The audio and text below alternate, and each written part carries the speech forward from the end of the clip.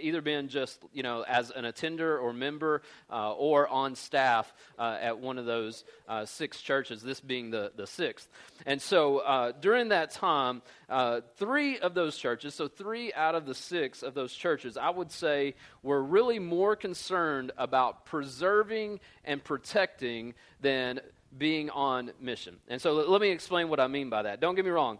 They didn't mind growing. These churches were churches that they didn't mind to grow in numbers. They didn't mind to grow in people if only the people who were coming were cleaned up, not messy, and all put together. Like, if you were already a Christian, you could come to these churches and they would accept you and love you. And see, growing up, I thought that was what it was supposed to be about. Like, church was just for Christians. Like, it was just for the people who, kind of had their lives together. It was for the people who had good marriages. It was for the people who had good families. It was for people who just never got in trouble or did anything wrong. Or if they did, what it was so far in the past, they've been redeemed from that, and now they're living the straight and narrow, right? And so I would say that 3 of the 6 churches that I've been a part of in my life were churches that were more concerned with that than actually being on mission. They were built around morality and not mission. Then I would say that 1 of the 6 churches actually started with a desire to reach people who were far from God, but as they grew and things got messy and people who didn't fit the mold that the other churches did, well, then they began to turn themselves and look inward instead of being pointed outward. Now, here's the thing with that, is I don't think any church ever starts out with the intent to be a church that focuses on being inward and not outward. I think every church starts out that way. I think every church says, you know what, we're going to reach our community, we're going to reach people for Jesus, we're going to preach the gospel, we're going to do all of these things, we're going to be on mission, we're going to be out in our community. I think every church starts out that way. Every church starts out that way. I don't think any church starts out any differently. However, what tends to happen is that when the church actually says, we're going to reach messy people, we're going to reach people who don't have necessarily their marriage together all the time, people who have speckled past, people who have broken and shattered and tattered presence, and people who just don't seem to have it all together. Like, once those people actually start to show up, then the church realizes, oh no, what have we done? Like, this is getting messy, right? And so then what they say is that instead of being outward pointed, they begin to point inward, and the whole dynamic of the church begins to change. Everything begins to change at that point. And so honestly, let me just say it this way. That is a horrible, horrible, horrible slow death for a church. If you're new here or have never been here before or have only been around a little bit, you may have heard me say this at one point in time, or probably not, but I do try to say it often, really. In fact, I say it over and over and over again. And this is not a threat. This is just a conviction that I have just as a follower of Jesus. But my desire is to be a part of a church that faces outward and not inward. My desire is to be part of a church and to be leading a church that is constantly faced outward and not inward, a church that isn't concerned about the mess that comes along with it. How many of you are parents? Like, what, you either got kids at home now, or, okay, so a lot of us are parents, so you get this, you know how this works, so this won't take any thinking at all on your behalf to figure this out. If you have children, you have a mess, right? Amen? And so, it just follows them, right? Like, children are just inherently messy, right? They're just messy. And so you know how this works, parents. You clean your house, right? You clean it up. Everything looks nice. Everything smells good. Everything is put away. You turn around. You get yourself something to drink, a little bit of sweet tea in your glass or whatever it is. I'm not judging. But you put something in your glass and you drink it, right? And you turn around and guess what? It's messy, right? It just gets messy. If you have kids, you know how that works. It just naturally gets messy. And here's the thing. As people come into the church, if a church is pointed outward and not inward, the church will be messy. The church will be filled with people who have messy lives, who have brokenness in their lives, whether they show it or hide it or not, regardless of those things. And then the church says this: if a church is pointed outward and not inward, a church says, we're glad that you're here. Keep coming. Amen. Keep coming. Like, we want you to be here. And so nothing ever stays clean for long. And so you know this as parents too. Like, as a parent with your children, you have two options. Either you get rid of your kids or you deal with the mess. Right? Now, I don't know your children, so I don't know which one, I don't know which one you're leaning toward at this point. But I would bet that most of us, there's a few of you I'm not too sure about, but I would bet that most of us lean toward just having to deal with the mess. Right? Like, we just know it's going to be messy. And so the process of our lives looks like this: mess, clean it up. Mess, clean it up. Mess, clean it up. It's just never, ever, ever clean, right? Until you get to the point to where your children are, out of the house, and then they have children, they bring those children back, and it's the whole process all over again, right? Grandparents? So it's just the same thing over and over again, right? And so with that, we have the option there. And so for the church is the same way. Either you get rid of messy people or you deal with the mess. And I don't know about you, but when I read the scriptures, when I read what Jesus says and what I see in his actions toward other people, I don't see Jesus saying, I'm just going to get rid of the mess. I see Jesus dealing with the mess. And I see him calling the church to do the same. And so my desire is to lead a church that does just that. And the way that the Bible actually talks about this is the Bible talks about it, as we're going to see here in just a moment, in Matthew chapter 5. And so if you have a Bible with you, you can open it up to Matthew 5. It'll be on the screen back here behind me. Or if you have your smartphone and want to open up YouVersion, there's an app called YouVersion. You can download it for free. It's a Bible app. You just click on events, find Ridge Church right there, and you can actually follow along with all the notes right there in your smartphone. Matthew chapter 5, Jesus is teaching, and this is right in the middle of this thing called the Sermon on the Mount. And the Sermon on the Mount is a sermon, is a message that Jesus gave, sort of to kick off his ministry in a lot of ways. It was a really long sermon from him. And so he's talking, and in the middle of what he is talking about, one of the things that he starts to talk about is something that you may have heard in the Bible or read yourself before. He begins to talk about what it means to be salt and what it means to be light.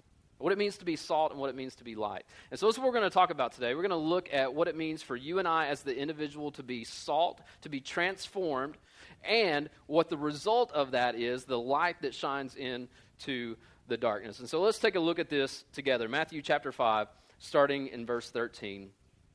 These are the words of Jesus, and this is what he says. He says, "You are salt of the earth, but if salt has lost its taste, how shall its saltiness be restored? It is no longer good for anything except to be thrown out and trampled under people's feet. You are light of the world. A city set on a hill cannot be hidden. Nor do people light a lamp and put it under a basket. Put it under a bushel. No. Okay, anyway. But y'all were thinking it. I just said it out loud. Right? It says, nor do people light a lamp and put it under a basket, but on a stand, and it gives light to all in the house. In the same way, let your light shine before others, so that they may see your good works and give glory to your Father who is in heaven." Will you guys pray with me for just a moment? Father, we just thank you so much, Lord, for your word. God, we thank you for, God, how it challenges us. We pray that in these next few moments, Lord, God, you just search our hearts, and God, and help us see you, God, in the transformation that you have called us to, so that our light will shine into the darkness. It's in your name we pray. Amen. So Jesus says two things here, and they actually go together. They complement one another. He says, you're salt and you're also light. You're salt and you're also light. And so one commenter put it this way about salt. And so we're going to look at these two individually and then see how they complement one another. But one commenter said this about salt. He said, salt is us breathing in spiritually and being transformed from the inside out.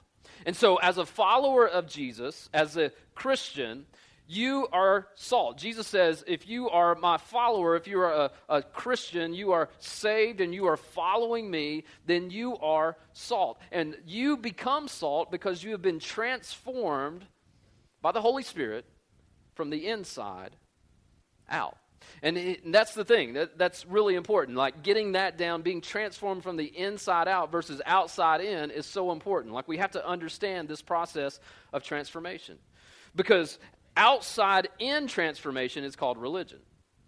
Anytime transformation happens outside in, that is religion. But inside out is transformation through Christ. And I'll show you what I mean by that here in just a moment. So Jesus, he begins to contrast these two things. And he says that salt is the mark of a life that has been transformed by the gospel. And so what ends up happening is that salt is a place where belief and transformation begin to line up. It's where belief and transformation begin to line up. So where there is belief, hear me when I say this is really important. Where there is belief, but there is no transformation, something is off. Where there is belief, but there is no transformation, something is off. Here's what I mean by that. If you believe that Jesus is who he says he is, if you believe that he is the Son of God, that he gave his life up as a sacrifice for our sins to take our place, who lived a sinless life, died and rose again 3 days later, and is seated at the right hand of God and will come back for those who love him. If you believe that, that's the gospel. That's what we call the gospel, that Jesus came to save sinners. If you believe that, but it has not transformed you, then you don't believe that.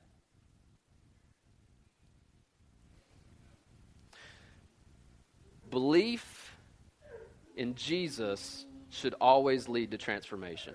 If you believe he is who he says he is, and that you believe that he will do everything that he said he would do in the scriptures.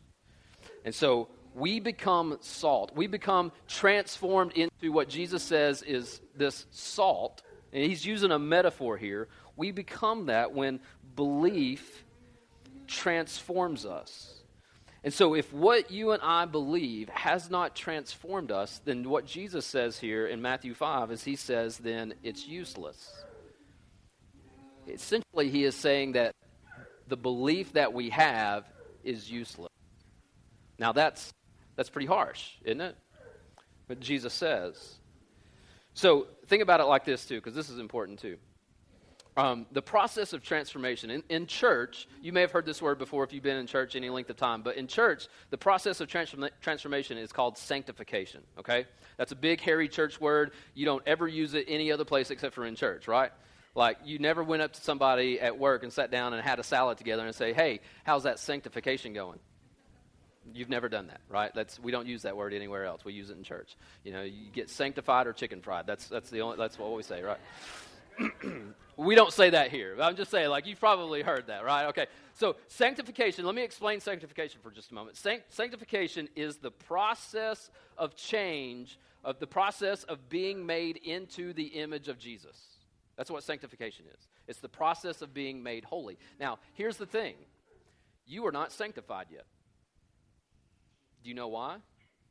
Because you have not been completely made into the image of Jesus yet. You are still in process. You are still in journey, just as I am. We never get to the end of that journey until Jesus returns for us or he calls us home.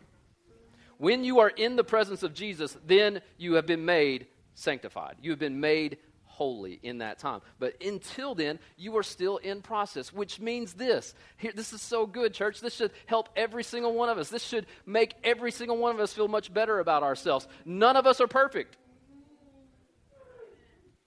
None of us are perfect. None of us walked in here batting 10 for 10 on the 10 Commandments. Like we're not. And so that should be liberating for every single one of us. That means that we don't have to put on a mask. That means we don't have to act anything. That means that we don't have to do anything. We just get to be who we are and say, you know what? I'm broken, I'm flawed, and I am in process. It's being made into, not being made now, but being made into the image of Jesus, the image of Christ. And that is the process of being salt. So here's the thing about this is any single one of us, and you know how this works. Anyone can check the box Christian on a survey, right? Like anybody. Like here in America, think about this. This stat blows me away. In America, some 80+% of Americans identify as Christians. And so, like, when you get that survey on the census, or you get a survey that you take, or, things like that, somebody calls you up on your cell phone and, wants to give you a survey, all those things, and they ask you what your religious affiliation is, and they may say, are you Buddhist, are you Hindu, are you, Muslim, are you other, are you atheist, are you Christian? 80+% of Americans say, well, I'm a Christian.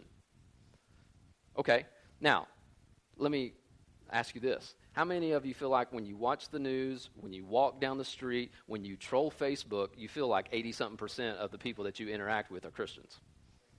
Right? Like, we know that there's a disconnect there. We know why. Why is that? Because what we have believed has not transformed us and made us into salt. There's a disconnect. There's a disconnect. And so Jesus knows this. He's aware of this. Even in this time, knowing what would be to come, he says, you are salt of the earth, but if salt has lost its taste, how shall its saltiness be restored? It is no longer good for anything except to be thrown out and trampled under people's feet. And so salt is the process. It's being transformed by the gospel. Now, there are two ways that we become salt. There are two ways that we're transformed. One is God working in you as the individual. That's one way that what God does in you as the individual person, as he transforms you from the inside out, that is you becoming salty, if you will. That's you becoming salt. Or it's also the second way. I think these two things work together. It's God working in you through the local church. God working in you through the local church. Listen to what Paul says. The Apostle Paul in 2 Corinthians chapter 3, he says it this way, starting in verse 12. He says this. He says, since we have such a hope, he's talking about hope in Jesus, he says, we are very bold. And so he makes a contrast. He says, not like Moses, who would put a veil over his face so that the Israelites might not gaze the outcome of what was being brought to an end. But their minds were being hardened. For to this day, when they read the old covenant, that same veil remains unlifted, because only through Christ is it taken away. Now stop right there for just a moment. And so what Paul is writing here is he's talking about Old Testament. He's talking about way back with Moses, and he's saying that when Moses would read the scriptures, the old covenant, that was the scriptures, he said when Moses would read the scriptures, their hearts were hardened. In other words, he's saying exactly what we just said, that their beliefs were not leading to transformation. He said, and so because of that, because their hearts had been hardened, because belief was not leading to transformation, their hearts were hardened, and they were not believing. There was that disconnect. He says the veil was still over the face. But listen to 15, or at the end here, 14. It says, the same veil remains unlifted because only through Christ is it taken away. Yes, to this day, whenever Moses is read, a veil lies over their hearts. But when one turns to the Lord, should highlight that. It says, but when one turns to the Lord, the veil is removed. Now the Lord is the Spirit, and where the Spirit of the Lord is, there is freedom. And we all, that word all, it's crazy. This was written in Greek. That word all means everybody, okay? So, translation. And we all, with unveiled face, beholding the glory of the Lord, listen, are being transformed into the same image from one degree of glory to another. For this comes from the Lord, who is the Spirit. And so Paul says, hey, if you're going to clap, commit to it, let's just go, okay? Let's do that. No, I'm just kidding.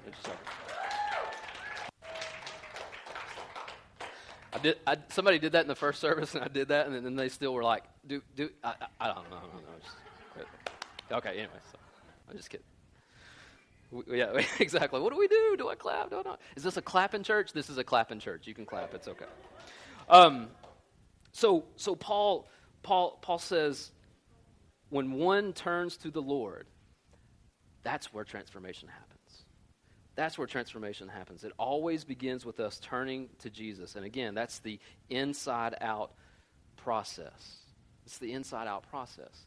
Because here's the thing. If you would consider yourself the type of person who would say, you know what, I remember when I was a kid and I had this experience with Jesus and I prayed this prayer. And I don't even know what it was, but I prayed something. Somebody told me to repeat and I did it, and so I did it. But then nothing happened after that. I never felt any different.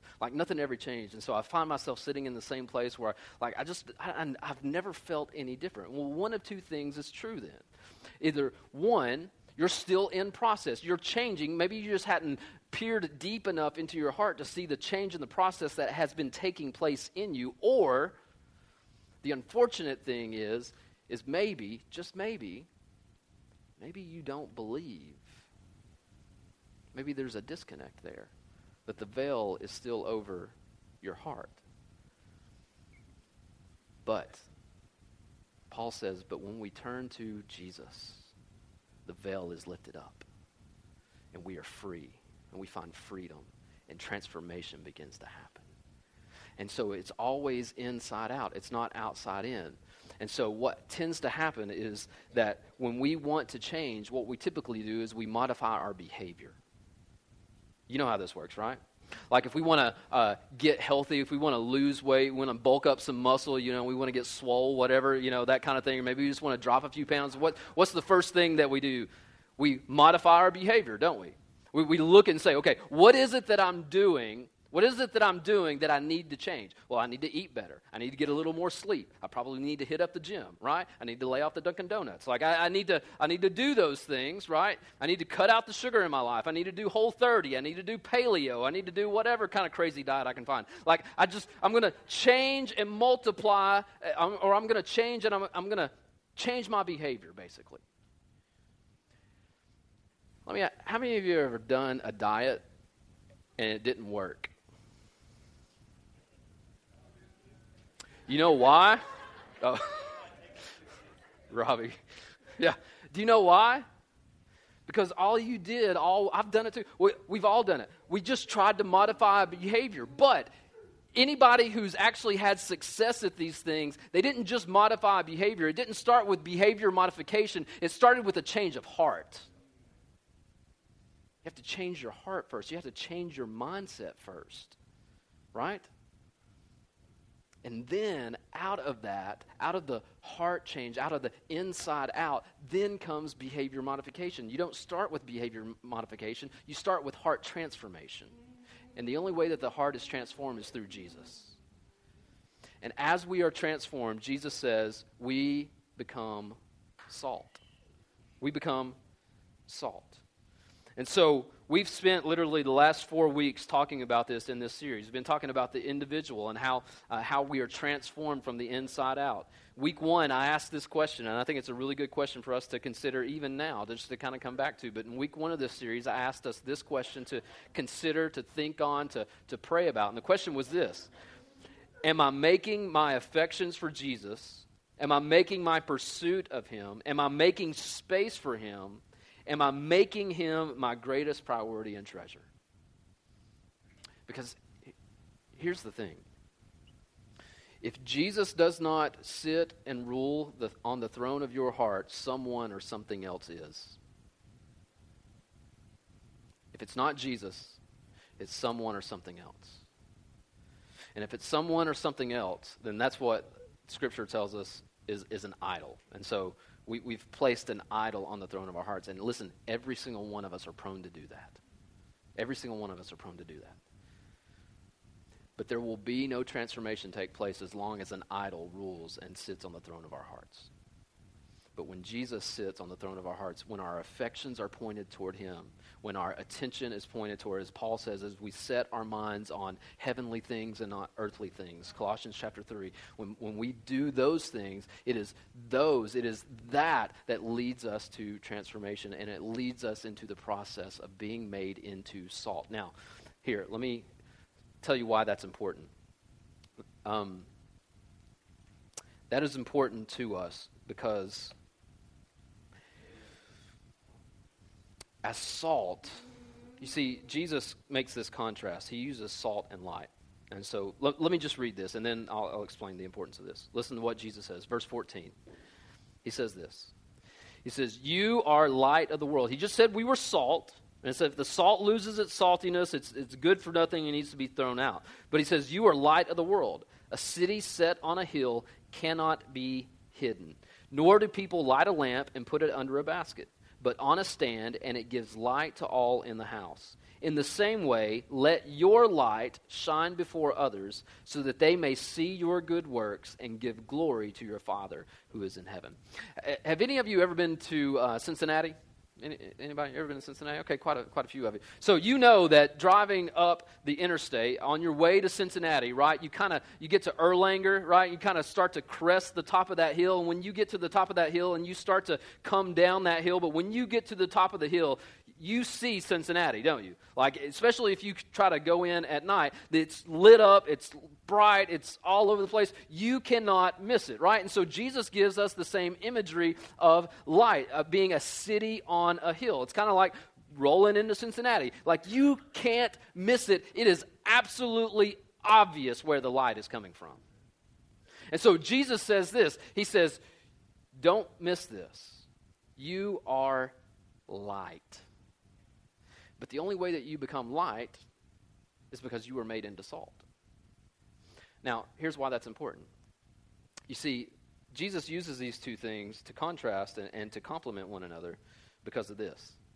You know how salt is made? It's exposed to light. You see, salt is made when it is exposed for long periods of time to light, bright, shining light. Salt is made and transformed into its saltiness. And there's some other scientific things going on there too, but light is a big factor, right? Light is a big, I went to Clinton High School. So light is a big factor, all right? We'll just talk about that. But Jesus says this. He says, so you are salt and you are light. So here's the crazy thing. Here's what I love. Every single one of us who are followers of Jesus, who have given our lives to Christ, every single one of us who are following Jesus, you were exposed to light. Do you know why? Because someone was light to you and began the process of salt in you. Someone was light to you. And so Jesus says, you are salt and you are light. Make sure your light shines brightly into the darkness and pushes it back. Be light to others to create salt in others so that others will shine their light to create more salt. Salt is transformation, so seeing lives transformed. I don't think anybody in here has ever said, you know what I hate? I hate it when people stay the same and never change. I don't think anybody's ever said that. I think we love seeing change in people, good change, positive change, things that change and impact our lives. And so, again, I love this. I love what Jesus says here.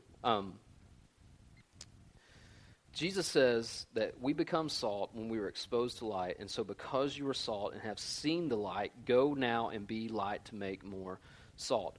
2 Corinthians chapter 5, you don't have to turn there, I'll just read it for you. But 2 Corinthians chapter 5, verse 11 says this. Paul, he writes, he says, therefore, knowing the fear of the Lord, we persuade others. Now, that word fear is not like, oh my goodness, run, I am so afraid, kind of fear. That's not what the fear that he's talking about.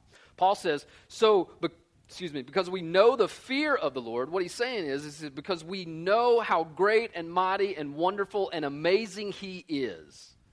That's what he's saying.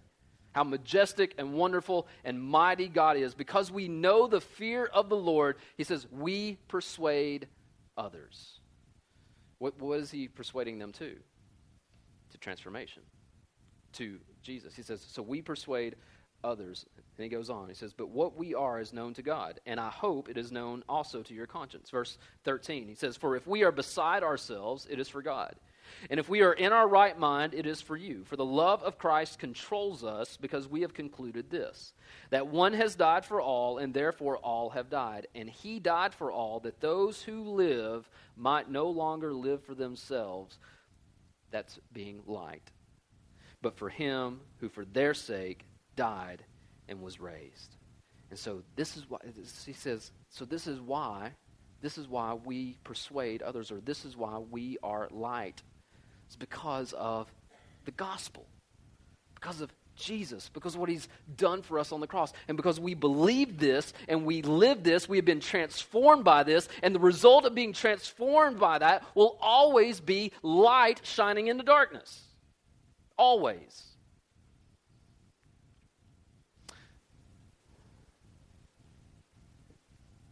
As one pastor puts it, he says this, he says, the best way for light to shine out of a church is you and I, the individual, being transformed by the gospel. It's the best way for light to shine out of the church. You and I living our lives wherever we go and doing the best to our flawed and imperfect ability to be light wherever we are. Because when we are transformed by the gospel and become salt, if you will, as Jesus says, the light shines into the darkness. And when you start to be transformed, Jesus says, I love this, he says, you cannot put it under a basket but on a stand, and it gives light to all in the house. It cannot be stopped. It cannot be stopped.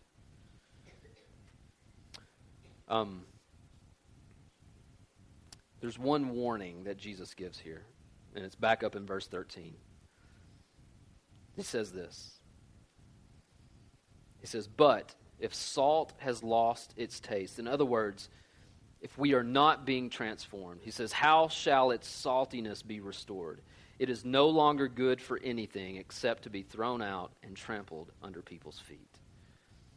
Here's the thing, church. I'm sure you've noticed this. If you've paid any attention whatsoever to anything going on around you, you know this to be true. It's as important now as it has ever been in our culture to be salt and light. To be salt and light. To be transformed from the inside out so that our light shines into the ever-creeping closer and closer darkness around us.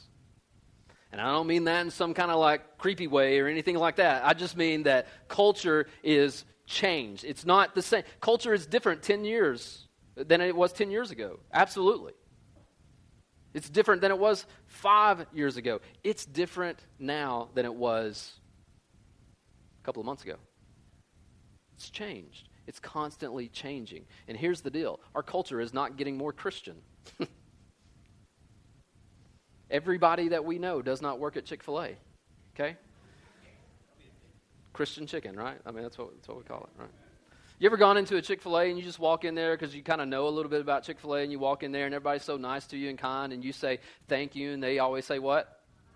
See, y'all know. Y'all eat some Christian chicken. And so like we just think, man, they're so nice in there, and we know that they're a Christian company. Like, everybody in there's just got to be Christians, right? Maybe they are, I don't know. But like, what we do know is that everybody in the world is not, right? And so it is more important now for us to be salt and light than it has ever been, and will continue to be as we go on. And so Jesus says this to us. He says, be salt and be light. And here's what I love about what he says. He says that we can actually be this. And so if he says that we can absolutely be this, then we should certainly trust him to be able to do that in us. Amen? I'm excited today because we have visible proof and evidence of salt and light. Here in the next few moments, we're going to have 4 teenagers be baptized.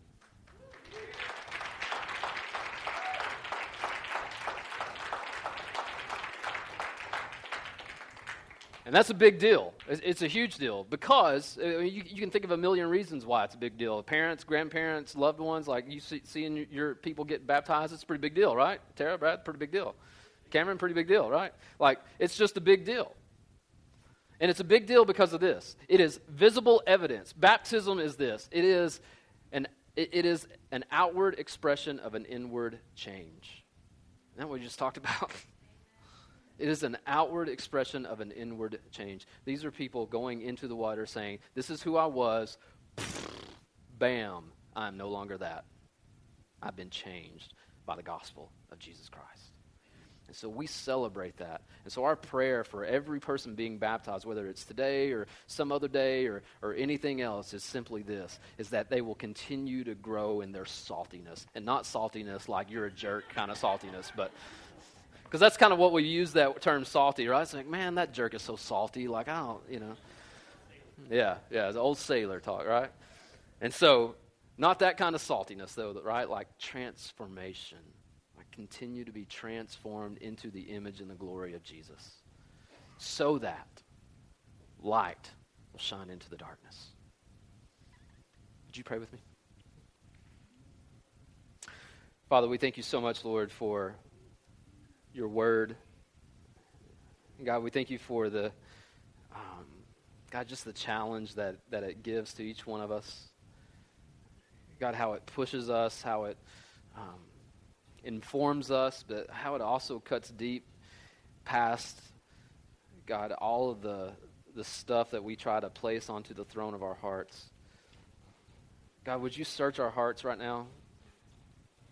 God, would you call to mind the things that maybe have been an obstacle or a blockade to us to growing in our love and desire for you? God, would you search our hearts for maybe the things that are blockades to us being light into the world, wherever it is that we live, work, and play, and just do life?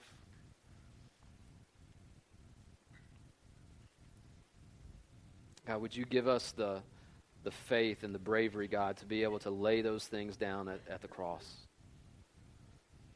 God, to only want you, to maybe take that next step.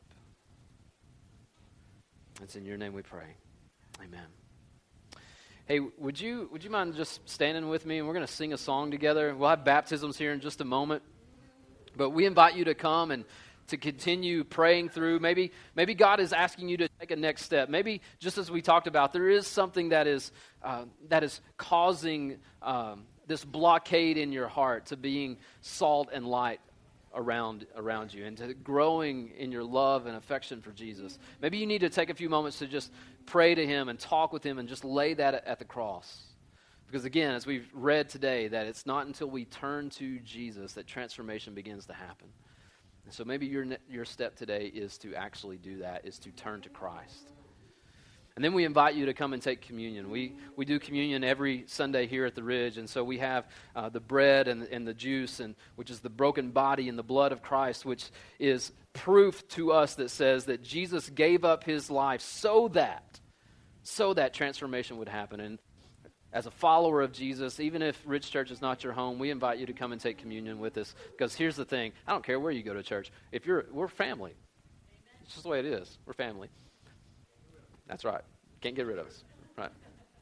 So we invite you to come and do that, and then hang around for a few minutes as we baptize some folks. It's going to be a lot of fun. So let's sing.